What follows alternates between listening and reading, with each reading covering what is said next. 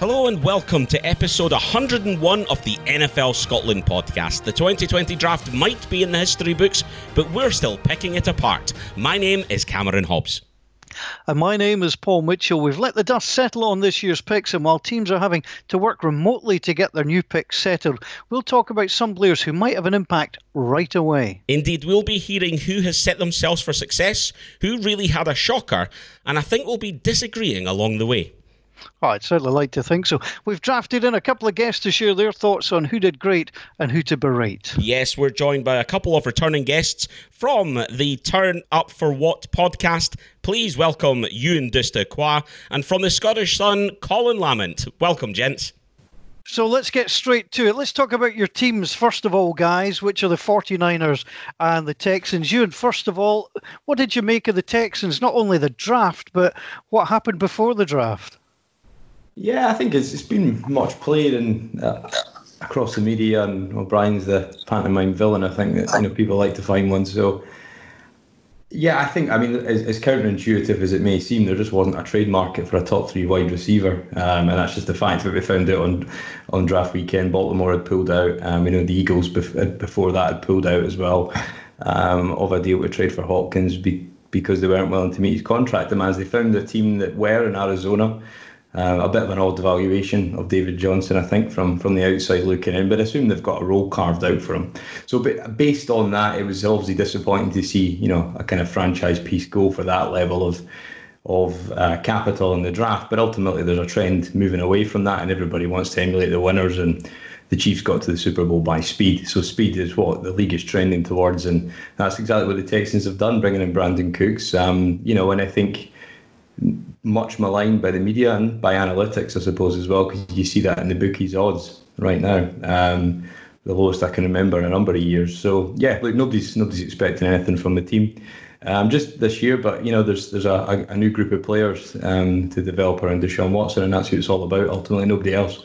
I think it was one of those drafts that nobody was expecting anything off either, because there was a move to bring in quality established talent like Laramie Tunsil, who, if we'd have held at the 26th position, there was only one tackle left on the board. So just similarly, if we'd have held it at the 57 without trading that to the Rams for Brandon Cooks, there was only really Denzel Mims and Justin Jefferson left. So overall, I think we were quite lucky to get Ross Blacklock, a big twitched up guy who can probably play on the nose as well as a defensive end and an odd front. He's got the ability to rush the passer up the middle, which is found money in the league these days, and there's not many players that can do it. So if he can come in and be consistent in the trenches and press the pocket for us, then that's going to be a huge benefit to this defense. And then picking up Jonathan Greenard as well, was a guy I really liked out of Florida, versatile guy, transferred from Louisville, really found his place under Dan Mullen for the Gators, and was able to then kind of develop into sort of a player who's got a real knack for the ball. And as odd as that may seem,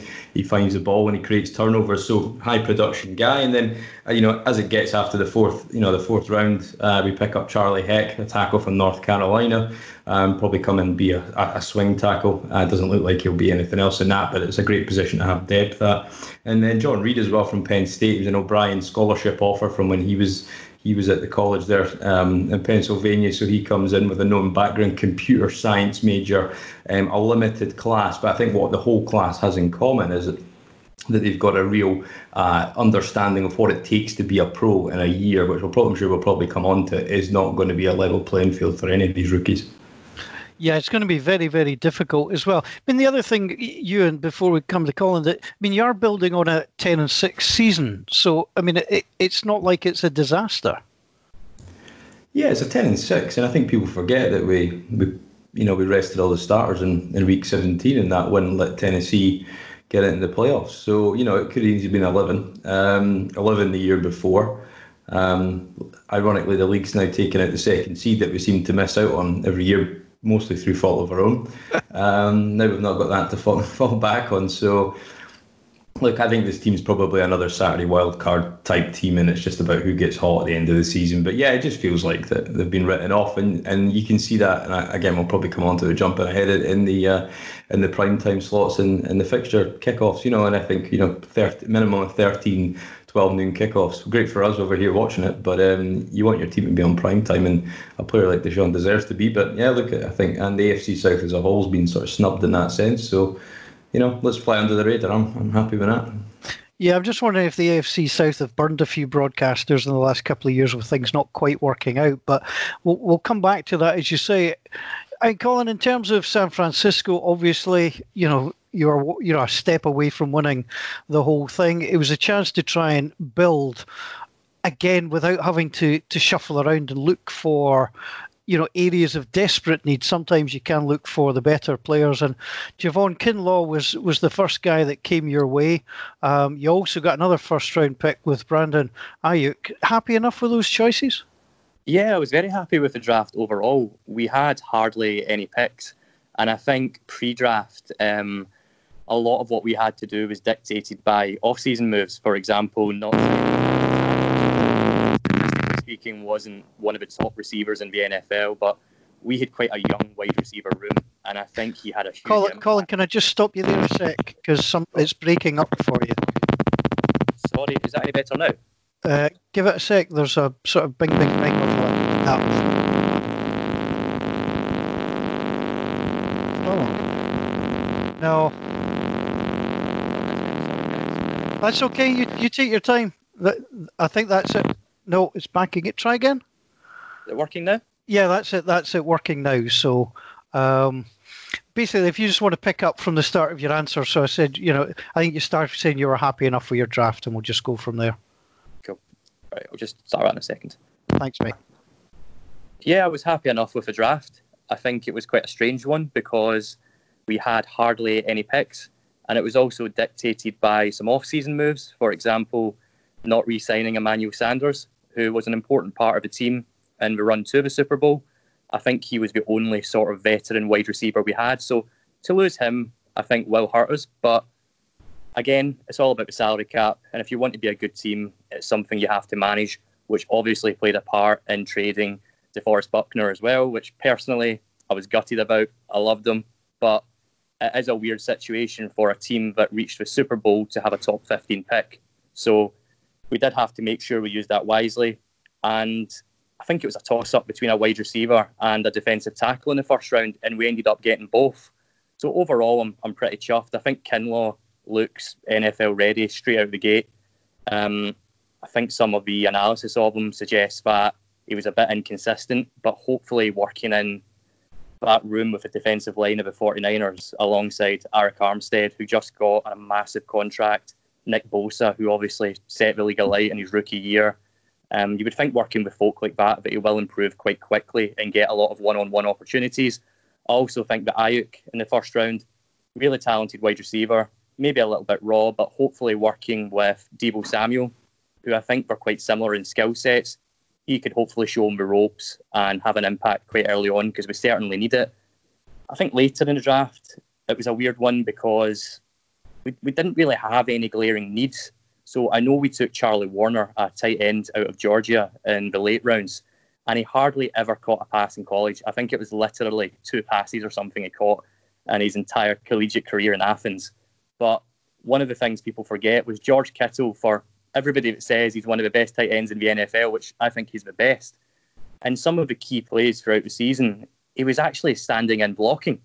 When we needed a catch most, when we needed a big play, he was having to stand in there and protect the QB because basically our offensive line weren't getting the job done. So hopefully this guy as a blocker will allow George Kittle to just exclusively be a pass catcher when he has to be. And of course, I can't forget about the other big move. Sadly, Joe Staley retiring. Yeah. But we did manage to get Trent Williams in, which it's a very, very rare situation, I think, where you replace one Pro Bowl left tackle with another. So hopefully we don't miss a step there. I think that was a huge move. Whether or not you can consider that a draft pick, I guess, I don't know. But we didn't really trade too much for him. And I think the value, if he comes back half as good as he was prior to his... don't really know what went on with the Redskins, but obviously there was quite a lot of drama there. Half as good, we've got an elite offensive tackle coming straight in out the gate. Well, I promise the Saints will look after Emmanuel Sanders for you. We're very grateful to have him down Louisiana way. Interesting that you talk about the draft and not having a lot of picks. Some people don't get the sort of closed shop nature of the NFL. It's always the same 32 teams. There's no relegation. Some people don't get the joy of the draft and the salary cap and the business side to football, Colin. It's just so important. And your front office, when it was constructed, coming straight from television and all this sort of thing, they weren't sure about John Lynch, but he's done a heck of a job for you. Oh, yeah, I think John Lynch has done a magnificent job. One thing I would say is if you look at his very first draft, we took Reuben Foster, we took Solomon Thomas third overall. It really wasn't great, and a lot of people thought, this isn't a great sign, but for whatever reason, we appear to have hit on a lot of late-round draft picks. We got George Kittle in the 5th round. We have Dre Greenlaw, the man who basically ended the crucial Seahawks game to get us the NFC Championship. The NFC West Division. He was a 5th round pick as well, so we seem to hit on the late round picks. Obviously, that's down to scouting. We have Adam Peters in our front office who is really well respected. Martin Mayhew, who's been a GM before. So I'm not sure who the credit goes to, but certainly Lynch, he says all the right things. And the nice thing is that him and Shanahan seem to really get on and be a proper team, because we see all the time throughout the NFL, a lot of GMs and head coaches don't seem to be the best of pals. Well, it's not the case in Houston. Bill O'Brien really likes himself. I heard he gave himself a great personal review this year. I thought it was interesting, just a side note on the broadcast, when we saw his infamous temper make it onto ESPN. That was quite interesting. I think that reportedly the Lions pulled out a trade late on when they were on the clock. It's just a small window into the world that is Bill. But no, I think you're just talking about trading for Trent Williams there. I mean, obviously there's a concern, isn't there, that the whole reason why this fallout started with the Redskins was, I think it was over 2 years ago now, that he was docked money because of knee problems. He's not played for a year, so it seems like a good price, and it could be a phenomenal pickup, that. But whether he comes back having a full year out, when he's healthy, top 3 tackle without a doubt, but he's not been healthy for a good 2 or 3 years. No, that's true. That is true. Gents, now coming out of the draft, in terms of the worst draft, it's always difficult because you get that sort of snap judgment. And the snap judgment was that the Green Bay Packers had stuffed it up royally. A couple of weeks away from the draft and having a chance to look at it again, I'm just wondering if we were hard enough on the Green Bay Packers. The draft grades are funny, aren't they? I mean, whatever you read, just take it with a pinch of salt. And I mean, I think when you read media draft grades, they're graded in a vacuum. It doesn't take into account personal character that these teams have extensive files on. Doesn't take into account, off-field issues that might be going on that, the head of security in your build's found out. And the biggest thing is scheme fit and what the position coach and what the coordinator wants. And actually, a lot of the times in college, they've not been asked to do the things that they will be asked to do at the next level. So, yeah, I always think when you see draft grades, don't pay the least bit of attention to them. But that being said, I think my favourite tweet from the weekend that weekend, it seems a while ago now, was Green Bay in reference to their draft. And he said, when you just know your team's on the cusp, when you're just a backup tight end, a fullback and a backup quarterback away from winning, and I thought that just kind of sums it up, really. Yeah, it must have been a gut punch. And I think I think the biggest thing that they'll have to deal with, and Matt LaFleur's still only a second-year coach going into this year, is he's got one of the most, infamous personalities to deal with, and potential backlash and how that might impact them on and off the field. Yeah, I mean, Colin, to be fair, it said that Aaron Rodgers once fell out with his reflection. So, these things do happen. But Ewan makes a great point. No team goes out to draft badly. Every team goes out with needs, and every team will then argue that they've done the job. So, if Jordan Love turns out to be one of the best quarterbacks going, they've done a great job there. They're casting doubt about A.J. Dillon taking a running back that early. It is difficult because at the end of the day, this is a business like any other. You have a really bad draft, you could be out of job. You get 2 bad drafts, you're definitely out of job. So it is hard. And as you says, you've got to wait and see how these players fit in. No, totally, yeah. And the quarterback pick was interesting for a few reasons. I think we all remember the Patriots a few years ago. Maybe they thought Tom Brady was going to be finished sooner than he actually was. They ended up with Jimmy Garoppolo. Patriots fans like Jimmy Garoppolo. He's now on the 49ers. They had Brissett, who, again, decent quarterback, looked pretty good, but Tom Brady outlasted both of them. So I'm not sure how much longer they think Rodgers is going to play at a high level, but can we really say for sure he can't play for another 4 or 5 years, in which case you're almost hoping that the new QB does get a few games in the bag in case we have to trade him in the future. Because I don't know about you guys, but I don't see Rodgers suddenly just, declining so drastically in the next couple of years. Yeah, I don't think he's about to fall off a cliff, but I think it would have been a better second round pick if they could have got him for that. I actually wanted the Saints to take Love. I thought he would have been a much better pick for us. I know we had to go elsewhere, but I was quite happy. And as a result of them not doing so, we've got Crab Legs himself in the building, which isn't thrilling me greatly. I mean, Ewan, who else? Do you immediately look around your division? Is that the first place you go to look to see what your rivals have done? Yeah, I think you do sort of automatically, don't you, really? I think it was interesting was the point there, Paul, in terms of Ruiz at centre. What did you think of him in terms of that? I thought everybody looked like it was going to be Patrick Queen. I think that was who they were rumoured to be enamoured with. But then you get a centre, and then you get saved, 10 plus million on the cap, letting Larry Warford go. I'm just wondering if that was, and you've seen this as well, and so's Colin. It's this, it's almost like you talk up a particular player and you're hoping not to draw attention to someone. I'm kind of hoping that was their thinking. Yeah, interesting. I think one thing I would say about the Green Bay draft is Jonathan Garvin in the 7th round was actually a good pick, good value for that. But bar that, I think it's difficult to see where they've gone. I think in the division, like yesterday, Paul, I think.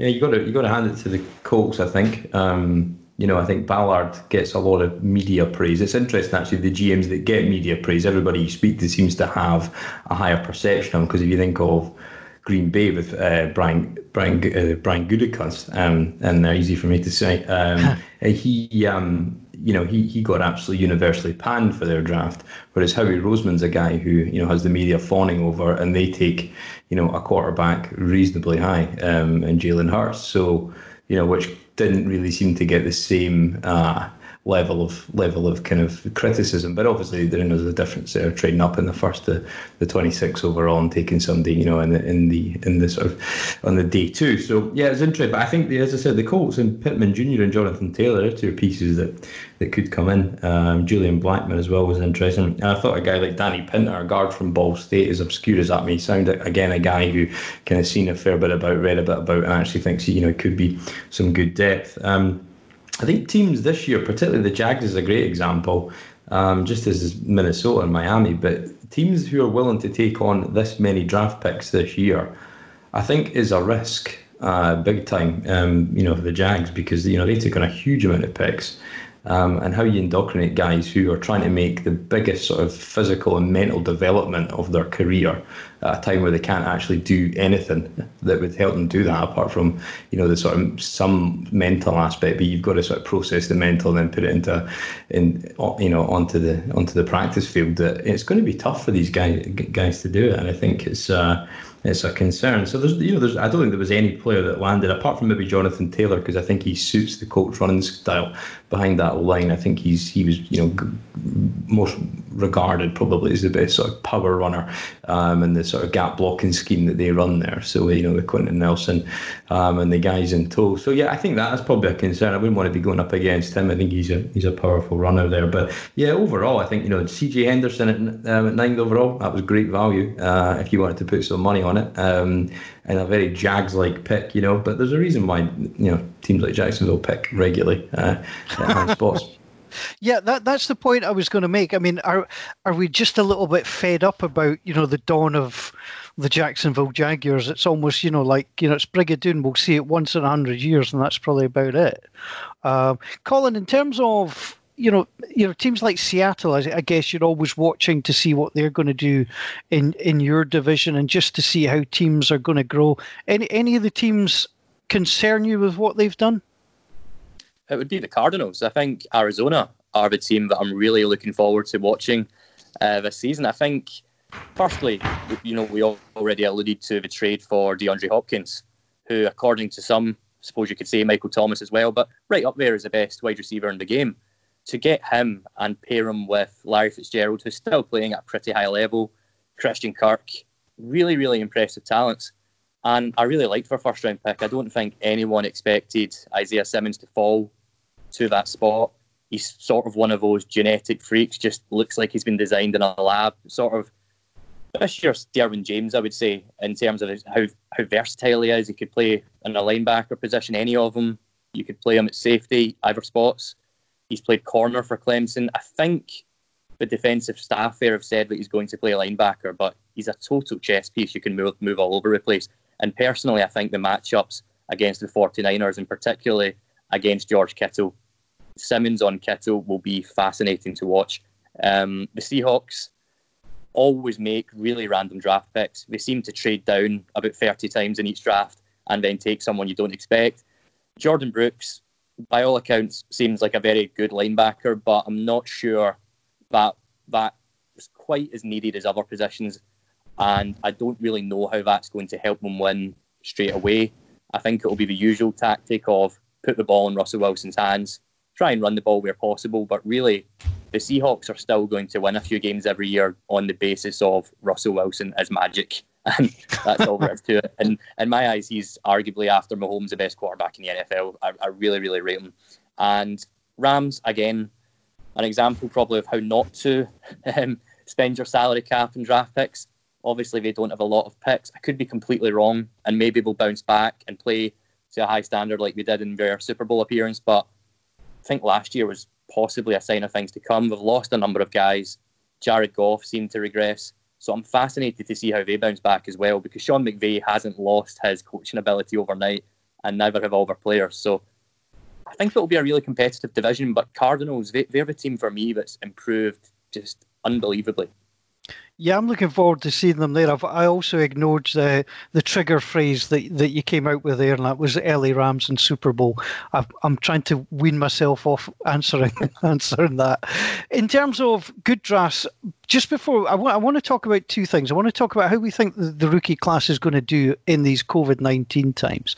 I also want to talk just a little bit about how you felt the draft was, but I think we'll just give a nod to a couple of teams that have reputedly done the best. I mean, the Vikings at 16 draft picks apparently picked well. I was impressed with the Ravens, but the one unit that surprised me, looking up in Texas way, the Dallas Cowboys, again on paper, appear to have drafted quite well.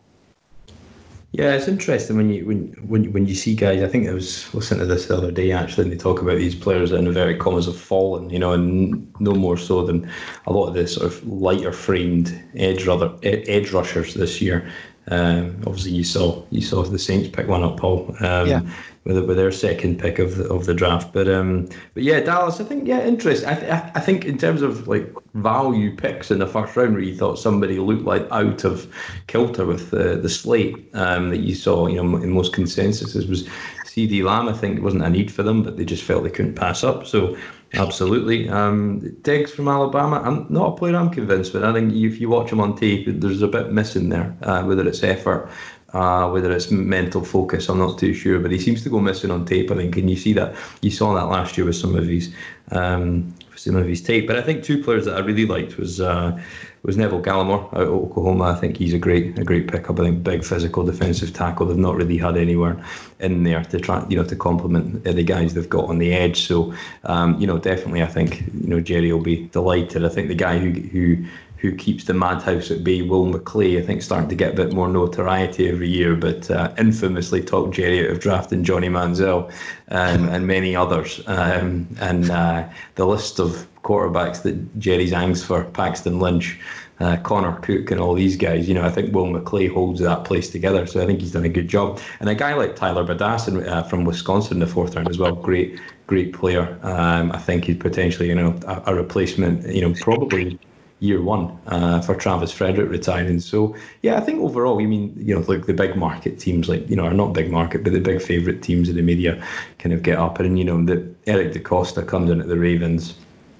doesn't miss a beat, and he just takes, player after player after player that's just solid football players, I think. And when you look at that on paper, I think with Baltimore, I think definitely it seems like they're just adding strength to strength. But I think one thing we probably missed off, actually, is obviously Carson Wentz might have been upset, Aaron Rodgers might have been upset, but is Lamar Jackson upset they took a running back in the second round with the 55th overall? Quite possibly 110 designed runs. That might be getting cut into a bit this year. Certainly possible. So, Colin, I don't know, what did you make of the draft on television? It was always going to be a difficult TV event. Did you feel it worked? I do, yeah. I think overall it was quite good fun. Like most times, the first round seems to be very dramatic. Hopefully some trades, people get excited. It's a time where most of the fans might have heard of some of the players as well, which helps.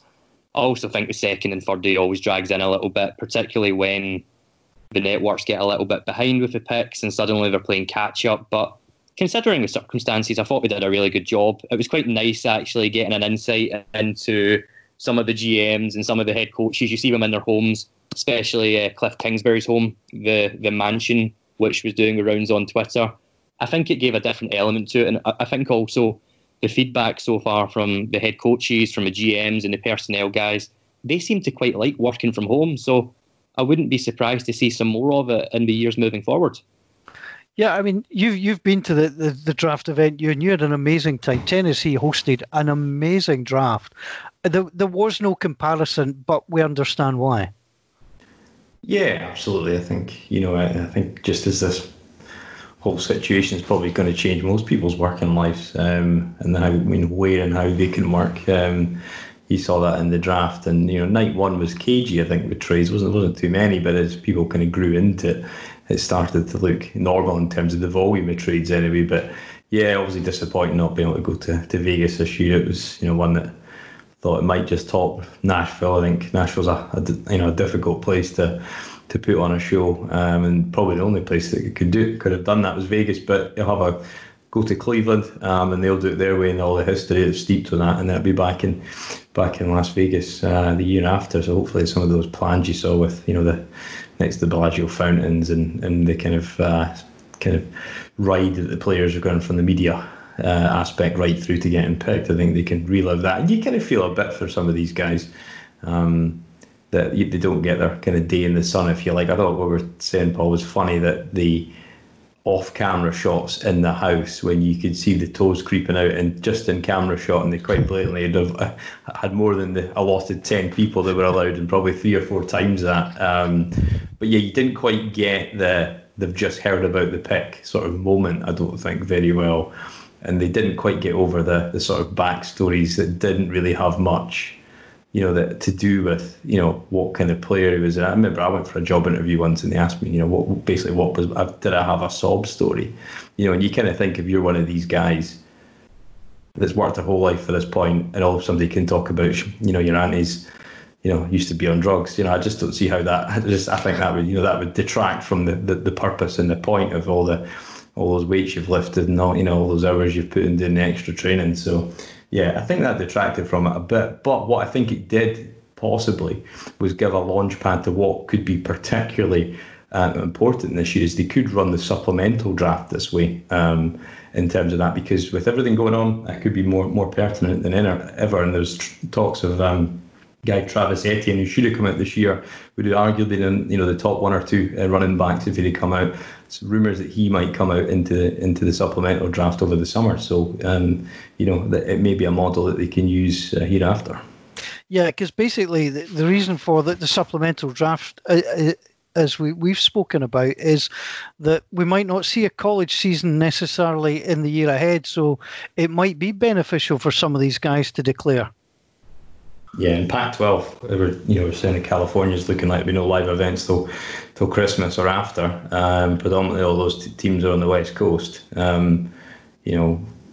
Does that mean, not only is there not going to be any fans in the West Coast, but also does that mean that guys might transfer? And there's some big talent. The number 1 tackle, Panay, I believe it's pronounced, only just turned 20.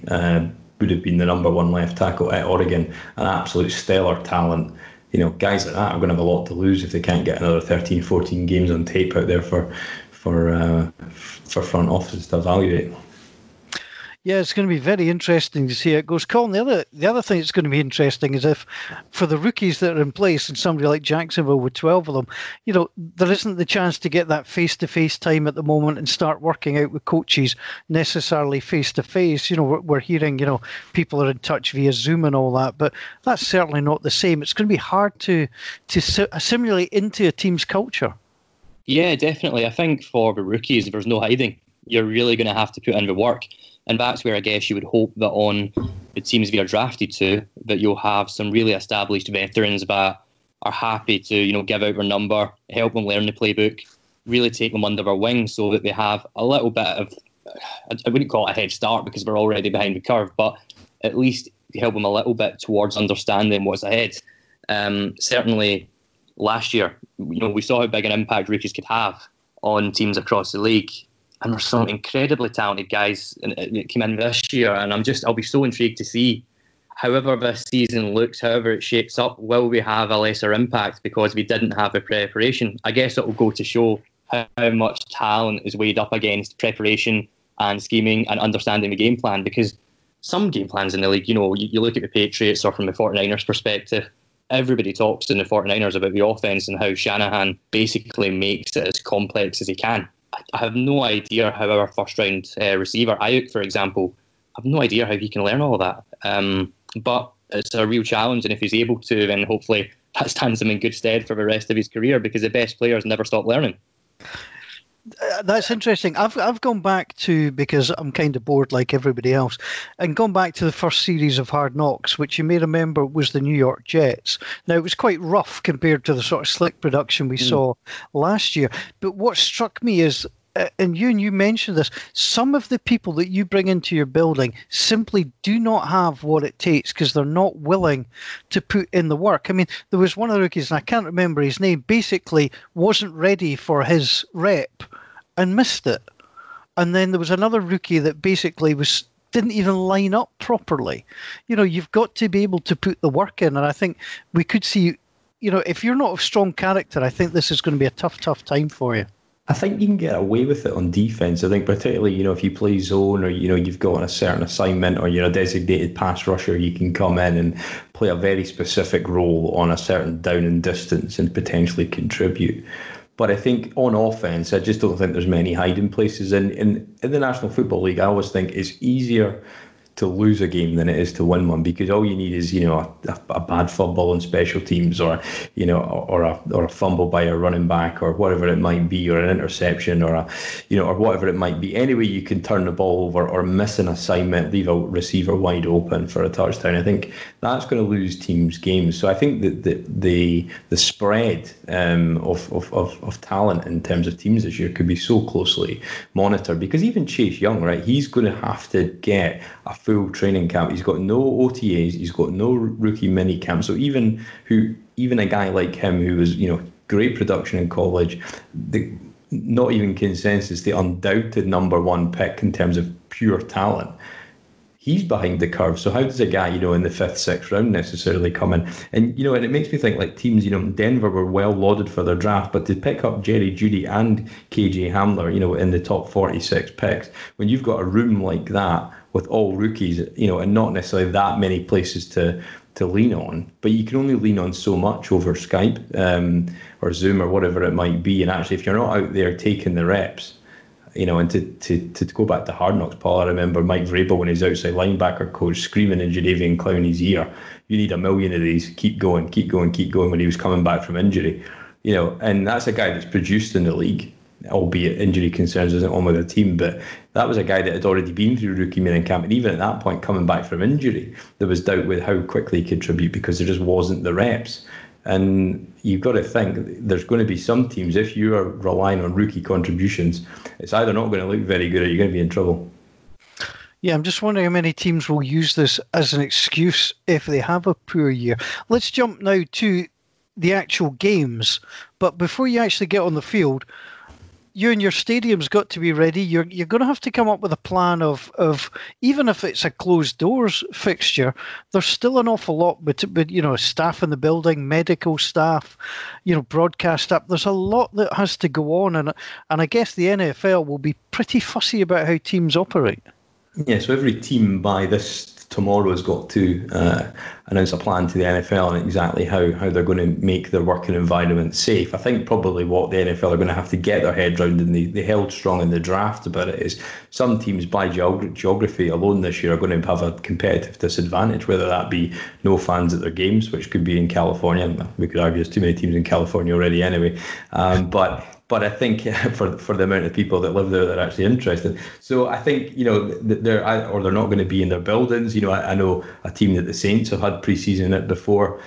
Paul, the Greenbrier, that's meant to be in hot demand right now. People are trying to find off-site locations out with their state if the local government is locking it down, to find a way to get to piece our training camp together, which is going to be difficult because there's not that many top class facilities out with the college games. But if college teams can't open because of health reasons, then they're not going to necessarily rent it out to a pro side. So you think, overall, bar the Greenbrier, there isn't a huge amount of off-site locations that people can necessarily move to. Whether Dallas have often trained in California, but definitely won't happen this year. So I think it's going to be difficult. I know the Texans have looked to hire a head of hygiene in the building to look after the plan, and I think ultimately you've seen that in other sports, Paul, like in baseball and basketball. They're talking about maybe moving the tournament to a Vegas or an Arizona, somewhere with like desert-like conditions, to basically create a bubble and get all the players there and have a sort of March Madness kind of knockout round robin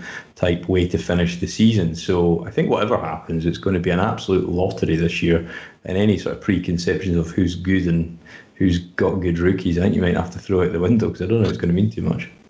Yeah, Colin, I guess, if playing in front of empty stadiums was a good idea, the Chargers would have been better last year, and Atlanta should have been winning an awful lot more as well.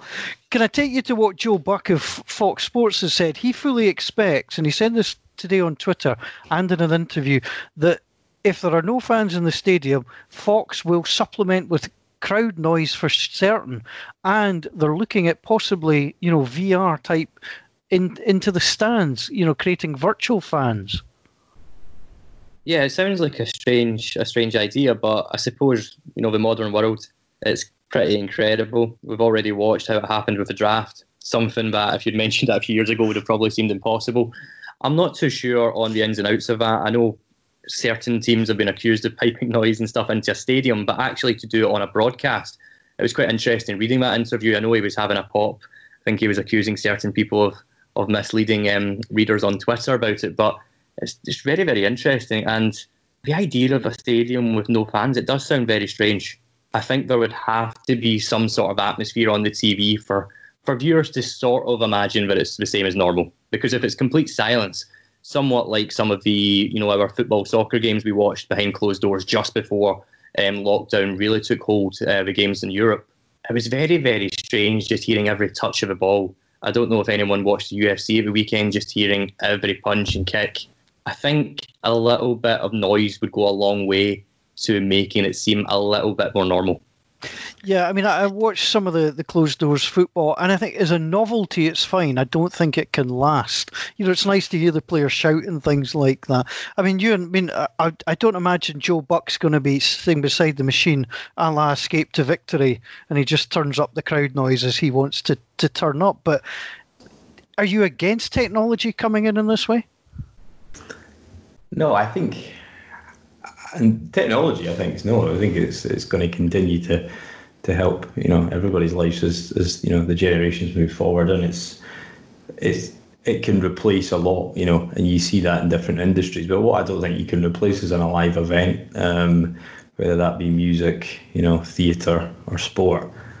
That's something that will probably never die because it's unique in that sense. So, not against it, no, absolutely not. But I think the biggest issue with this is not whether there'll be people there or not. I think that may or may not happen by state. certain states have got very different economies and the industries that make up their local economy, and a lot of them are heavily led by hospitality, and it employs a lot of people in America, a far greater percentage than it does here.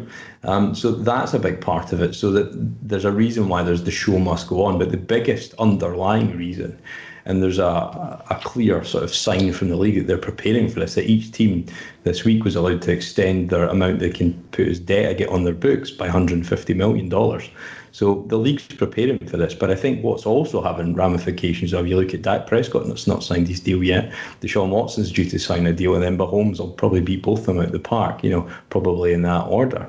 But if teams don't have their 8 home games plus whatever in the playoffs, it's been estimated that's $100 million revenue.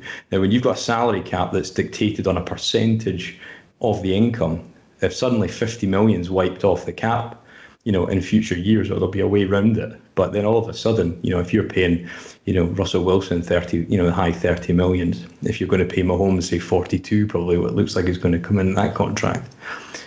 If that money, in itself and some is wiped off your cap, then all of a sudden you're in a terrible position as a team. Now, I think they'll probably find ways to mitigate it with the new TV contracts, and the cap won't rise as it should do. But the league income is going to be down, just as it will be in merchandise, which is split between 31 of the teams. Dallas has their own for some reason, but yeah, I mean, the league revenues will be down, and it'll really hit them in the pocket if there's no corporate and just regular tickets bought every Sunday. It's going to be a big impact, and it could be felt for a number of years. Yeah, because a lot of these new stadiums, Colin, are designed for high-end hospitality as well, where the money really can be made. I was over couple of years ago in New Orleans, even just getting into the stadium, you were jam-packed in, social distancing would have been exceptionally difficult. There are so many angles to this, but I think you also mentioned it. I treat America as 50 different countries. You are going to see different, red states, blue states, call it what you will, but people have to understand these are 50 individual states with their own little quirks and ways, and, economic conditions will dictate a lot of this here. Yeah, no, definitely. And I think the other thing was there were quite a few brand new stadiums that were due to be opened, obviously. Well, we're still being open, but probably going to be playing behind closed doors, which is a shame because we won't really get an idea of the atmosphere. I guess certain stadiums, like you said, the Chargers, I don't know how many fans we are going to have. The fact that it's, two teams in LA with a new stadium, who knows what that atmosphere would be like. But the Las Vegas Raiders, I was fascinated to know what that would be like over there. Is it going to be largely a tourist crowd? Are we going to have a proper devoted fan base? Will we become, a loyal, really, really good supporters? I don't know. But that's one of the things I was quite sad about. I was looking forward week 1 and 2 to seeing the grand opening of these big, beautiful stadiums. A few years ago, it was the Cowboys, Jerry's World. We all know how amazing that is. And I think the stadiums will continue to get better and better. And it's a shame, that we're not getting to see it all in its full glory. Yeah, it'd be interesting to see how many Oakland fans, and fans from Oakland, will make that trip. It's not miles away, but I think we've seen that San Diego fans basically, in large numbers, abandoned their team when they went to LA. Presuming we make it to the field, and presuming we make week 1, you don't have long to wait. You're in the opening game kickoff against Kansas City. Good thing, bad thing for you? It's playing the first game of the season is difficult, and already a shortened off season. You've got 2.5, 3 days less than 30 other teams to prepare for that first game. But it gives you a barometer of where you are early. You're most likely to be the healthiest at week 1. And I think that matchup for me, I think the way our offense is built is designed to attack a defense like that. So it could be quite a good, high-scoring game to start off the season. But it's sink or swim, isn't it? Because if you get embarrassed, then your season's on a bad trajectory. And if we win, well, we beat them there last season. So people say, they can do it in the regular season. They need to be able to do it at the business end. So I don't think there's much that can come out of it. But certainly the start that Houston have been handed is a tough one. Playing 5 playoff teams in the first 7 is a tough stretch. So if we come out with that with 3 wins, I think we'll be delighted. Yeah, it's quite brutal. I think you start to look at games, you think, wow, look at that. I mean, San Francisco don't have it easy. They are hosting Arizona, but that's going to be largely overshadowed, Colin, by the fact that Tampa Bay go to New Orleans. It's going to be Brady against Breeze. And it's very unusual for a team who were runner-up in the Super Bowl to almost be overshadowed on week one. I think it's fair enough in these circumstances. It is fascinating to watch Brady in Tampa Bay. And obviously the Saints are a really good team as well. So whether or not the Buccaneers can be Super Bowl contenders immediately, I don't know. But it will give us an idea in week one, hopefully, just how good they will be. From a 49ers perspective, I think the game against the Cardinals will also be really good. I mentioned earlier that the Cardinals, for me, are really good now. Across the board, we have a quarterback on a rookie contract. So hopefully, from a Cardinals fan's point of view, for the next couple of years, they've not got a lot of money tied into Kyler Murray. I thought he looked really good last year. I think Murray was a little bit underrated. He did make some mistakes and he did run around a little bit too much and he was taking sacks he perhaps shouldn't have. But I think this is a guy who could end up having a Pro Bowl year. And I'm a bit worried playing them week one, to be completely honest. They played us very, very well last year. Almost beat us in Levi Stadium. That was a scary game. We were down on multiple scores. Jimmy G brought us back, thankfully. But they scared me, yeah. And even in Arizona, we started off the game there really well. They came back into it. I think the Cardinals are proper dark horses, and maybe by the second time we play them, they'll be even better. And I genuinely think they're NFC West contenders. It is going to be interesting. You do want to get off to the best possible start. Gents, two more things before we close this part. One is Monday Night Football, which has fascinated me for years. Now, ESPN get two games. Pittsburgh against New York, you can understand for the market size. Tennessee against Denver, to me, seems a very strange choice for the second game. But the one thing we do know is that Booger McFarlane's not going to be back with a Booger Mobile or in the box. They've had to blow up the Monday Night Football team again. To me, it was a season too late in doing so. It's hard when teams or broadcasters get a reputation, and ESPN at the moment are getting a bad reputation for the game coverage. Yeah, I think so. I mean, I think you've touched on it before, Paul. So they've got a lot of great guys that do college football every Saturday, and they're not, out of talent. Interesting. Drew Brees has already got an early deal to dive into the media after. A bit different to Philip Rivers, who's already signed up as a high school head coach in a year's time. So, head coach in waiting, as it was described. So, I mean, look at Booger McFarlane. He's good for the game, and just his bad refereeing decisions are good. And we talked about this before, Paul, that inadequacies and inaccuracies drive content, drive clicks, drive people, taking the mick out of them, and and they like that, and it's like, okay, it's not perfect, but it's good for business, and I think that's always the mantra. But yeah, I think there'll be plenty. There's a huge raft of broadcasters going to be in there. You got your application in, Paul? Well, I don't think I could do worse than some of them that have been there. I mean, that's for sure. I think sometimes then you don't appreciate just how good certain people have been in terms of, the commentators they've had, in terms of the play-by-play. And then other times, I mean, they also have this mysterious second game, which Chris Berman used to do. Beth Mowins, I think, did for a couple of years, and I don't rate her. Steve Levy came in. I mean, he's rumoured to be one of the possibilities for the main job as well. So it'd be interesting. But I mean, ESPN have always tried to do that a little bit different. They had Tony Kornheiser in the booth for a while. They got rid of Ron Jaworski, who I actually thought was very, very good. Louis Riddick is also pushing for it. He pushed for it the last time. Rex Ryan was in the number 2 booth in 2017 and proved unbelievably that he couldn't do it. Just was not a very good mix at all. Colin, do people like me tend to worry too much about the broadcasters? Can you tune them out and just watch the game? I think it varies person to person. I have, some friends who are fans that could quite easily watch a game on silent. I personally couldn't. I think the broadcasters bring a lot to the experience. I'm not sure who would be perfect to fit the bill right now. One thing I would find quite interesting, the college broadcasters that ESPN already have on the books, I'm not sure if maybe they could cross over to the NFL. I don't know how much you guys enjoy college football, but I always think the broadcasts are brilliant. I don't know why they're so different to the NFL or why I find them more entertaining, but I'd love to see some of the college guys give the NFL a go, because I really think we could make it more entertaining, more vibrant, and a lot more fun. But I'm not sure. Sounds strange, but college football is a big business, so I'm not sure how easy it would be to take them from that and move them over. Yes, is it Brad Nessler and Gary Danielson, I think, are the SEC main guys? I mean, they've used Sean McDonough in the past and things like that. But you're right, I mean, ESPN have got a high stable because they show so many of these games. They've just been unable to actually plug it together on what is a really good franchise. And they're also talking about ESPN perhaps going back to ABC again come next deal. So they've got to try and get it right at some point. Yeah, I think they'll lose a lot of leverage in their negotiation for it, or they'll have to overpay potentially to get that prime time spot back. I think it's looking at the odds here. It's Brian Grease. It's 3-1.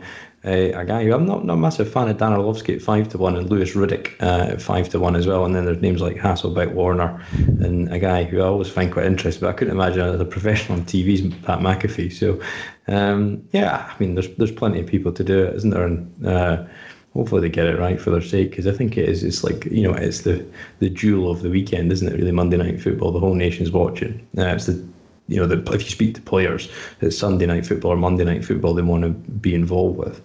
It does take a bit of attention, the fact we're even talking about it. Yeah, you're going to have to break it to me gently. Did I make the list at all? I've only got the top 10 Posh here. Probably floating around 11 or 12. Yeah, Steve Levy, Dave Pasch, I both like for ESPN.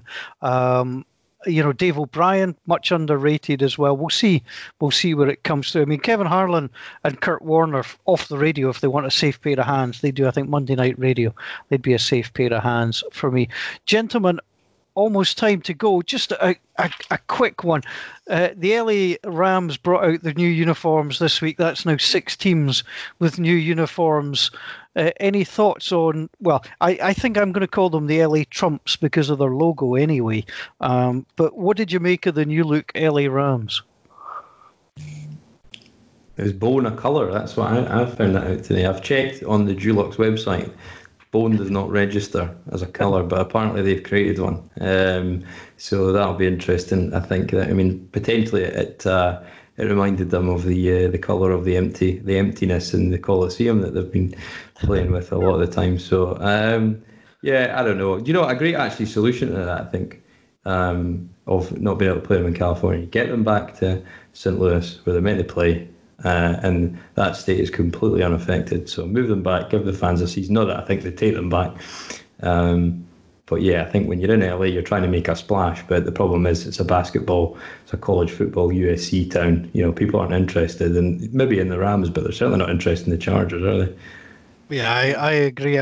Interesting, Colin. The LA Times, the headline is Rams' new uniforms don't fit with iconic brand. Forbes has come out and said Los Angeles Rams finally released puzzling new uniforms. When your team wears something awful, it doesn't mean you support them any less, but it might mean that you might not be nipping to the shop to get the replica jersey quite so quickly. Yeah, exactly. And I think, strangely, fans do take a lot of pride in their own merch and their own jerseys. For example, some of the new jerseys this year, which I think look fantastic, are the Chargers. Now, the Chargers, I think their jerseys always look fantastic, just great colours, just brilliant. The sort of powder blue is just beautiful. But people are proud of the fact that they have the nicest jerseys in the NFL, and I think fans are genuinely gutted when we have to wear their colours and we know that everyone's looking at them thinking, that looks horrible. So, yeah, I think it does matter. How much it affects sales, I'm not sure. It was interesting looking at the UK sales for jerseys. I think Tua Tagovailoa is the top-selling jersey right now in the UK, which I found quite interesting. And obviously Tom Brady and the Buccaneers, who have their own new jerseys. He's quite high up there as well. And the Buccaneers jersey is quite similar to what it always is, I think. From what I had seen, I don't think it looks drastically different, but certainly the Rams, I'm afraid I can't get on board with that one at all. Yeah, absolutely agree. I think it's the LA IKEA, as Cameron decided to call them. Well, it was great to have the guys along. Some good stuff there, Cameron. You had to disappear, unfortunately, but you're back with us now. Yeah, gutted to miss that, but listening back, really, really fascinating content from the guys. Do you know what? They know their stuff. And I always love hearing from the two of them, and I think they're people that we'll be hearing from again. Really interesting as well that you covered a couple of the news items there as well. Those Rams jerseys, I think they're absolutely bouffing. Any other news items, though, Paul, tickling your fancy? Well, I think we've got to talk about, the potential armed robbery heist that was going on. What a story that is. I mean, you came across about that and tweeted it. Yeah, I spotted it this morning, so I saw a couple of people talking about it, and it was when I went back and looked at it. I looked at the Seahawks Twitter and saw that they'd posted a video about Dunbar. So I went on. Thinking, all right, this will be an update on what's been going on there. And it wasn't. It was a sort of press conference of announcing him as obviously a player they've traded for during the offseason. And then I was like, hang on a minute, these things don't correlate. So when I looked at the timeline, I saw that they'd posted that the night before. And then literally 6 or 7 hours later, the warrant was issued for his arrest. So it's a truly bizarre story. And when you go and look at it as well, even the amounts of money, like, one of the guys had a signing bonus of $5.6 million. And they apparently, allegedly, and let's be sure here, there's a warrant for arrest. This is all very much allegedly stole 61 grand's worth of jewellery. And it's like, what are you doing? What is this? And again, very much allegedly. But DeAndre Baker for the Giants, Quinton Dunbar for the Seahawks, and obviously warrant out for arrest. The NFL, as we record, have declined to comment and have said that they're aware of it. But... And to be honest, it's been quite quiet for the off-season. I think with everybody being locked inside for the most part, it's been quite quiet. It'll be interesting to see if some of the stories start ramping up now that people in certain states are starting to have a bit more freedom over there. Now it's freedom. They've got freedom to go outside without any kind of lockdown due to coronavirus. I have to be careful with this. Lots of disclaimers. This is quite incredible because it would only have to happen in Florida because everything weird happens in Florida. Now, I love Florida to absolute bits, but if you'd said to me, this is the story, where did it take place? Bang on the table, I would tell you it was Florida because, they met two men, allegedly met two men in a party a couple of days previously in Miami, said to have lost 70 grand in gambling debts. Again, all the caveats, all the allegedly, possibly, who knows. But interesting, NFL.com aren't running on their site at the moment. It's always interesting when a league declines to run a story that everybody else is touching. So I found that quite interesting. Yes. The one other thing that's happened today is the NFL UK have sent emails out to season ticket holders to let them know as a valued season ticket holder for the 2019 NFL games, you retain your status when the London Game Series returns in 2021. So obviously we've had the news that there's not going to be any London games. That's no major surprise to any of us. Let's be honest. Let's hope that some fans can get to the games at all. I've already seen loads of people talking about going over there, people booking up travel and things like that. Let's hope that they're not wasted journeys, that they're able to go over there but not able to attend the games. But, obviously it's an evolving story all the time, but good for the NFL UK to come out early with this and confirm what perhaps feels like a 101 for episode 101, but just to give confirmation that if you are a season ticket holder, you will retain that status and you'll have the opportunity to renew your season tickets when hopefully the NFL returns in 2021. Yeah, I had my holiday cancelled. I then got the news that the London Games were cancelled. That's my two favourite trips of the year. Back-to-back cancellations. But, it's been interesting to see that people have been talking about possibly going to the States. I mean, you and I think, are in agreement. We see closed-door games coming here. And as I touched on with the guys earlier, the possibility of Fox, doing the virtual reality crowd or, the noise pumping into the stadium is certainly possible. But there are so many attractive games, and you start to look, I could be there on the Thursday, there on the Sunday, there on the Monday. You could have a real overdose. And, it's not the cheapest thing in the world, to go to London either. And some people have been saying, the time might be ready for a trip to the USA. But Cameron's safety comes first, and I think we'll know in a couple of months what's happening. And I think people would be wise just to hold off booking. Although I think, some companies, certainly the one we travelled in, are basically saying, look, if it doesn't go ahead, you get your money back. But so, people are trying their best here. And I think that's the way to do it. I mean, if you're happy to put the money down and book it all yourself and ultimately have a holiday regardless, and maybe not get to the game, and you're happy with that, then, obviously go on. But there are companies that are out there, like Touchdown Trips, who you can get in touch with. And they will, offer levels of protection here if things do get cancelled. So, there is so much yet to unfold with this. There's talk now of second waves and all these sorts of things. It's definitely a viable option of empty stadiums is being looked at. There's no two ways about that. That is being considered for sport across the world. And we just don't know how long that's going to continue. Obviously, we want to see people there. Certainly, a Super Bowl in a stadium with no fans would be a very unusual, spectacle. Pumping noise in is something that's very interesting. It's been something that's been suggested, and you've seen other things being put forward, cardboard cutouts of fans in the stands and things like that. Nice to see that they're trying to come up with something here, and I'm all for them giving this a try. Let's give it a go, and if that doesn't work and it's kind of a bit crap or a bit gimmicky, then stop doing it.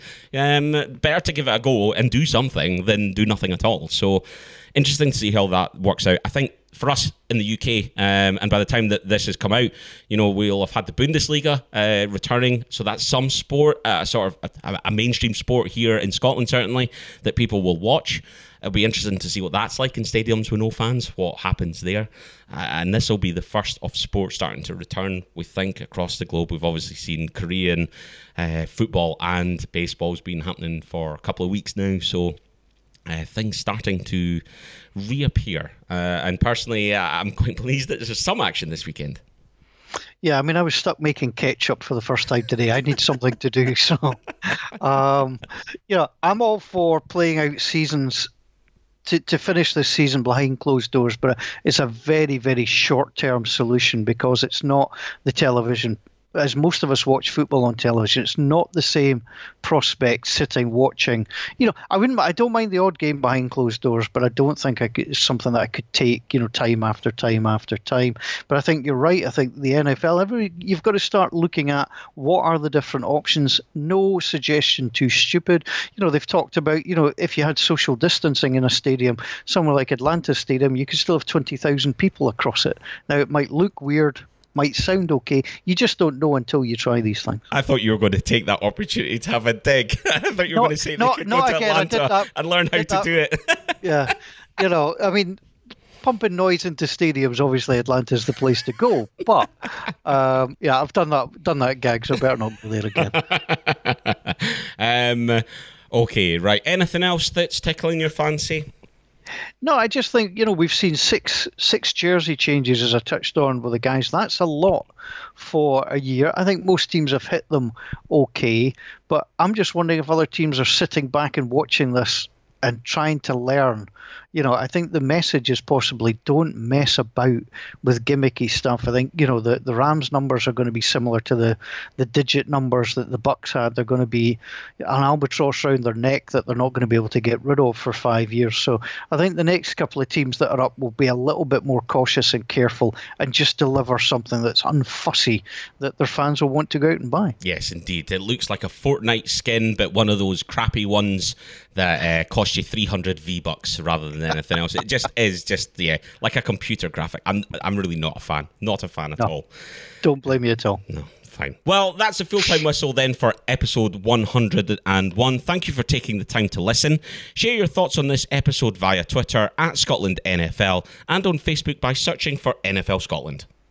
We're growing all the time. If you're new to us, thanks for joining us. We did that great giveaway last week. Lots of prizes given away. If you were one of the winners, well done on that. We appreciate every retweet and share that you give us. Love hearing your thoughts on what we've been discussing. We've got plenty more episodes coming up soon, so do stay tuned. But let us know if there's anything that you'd like us to cover or anyone that you'd like us to interview.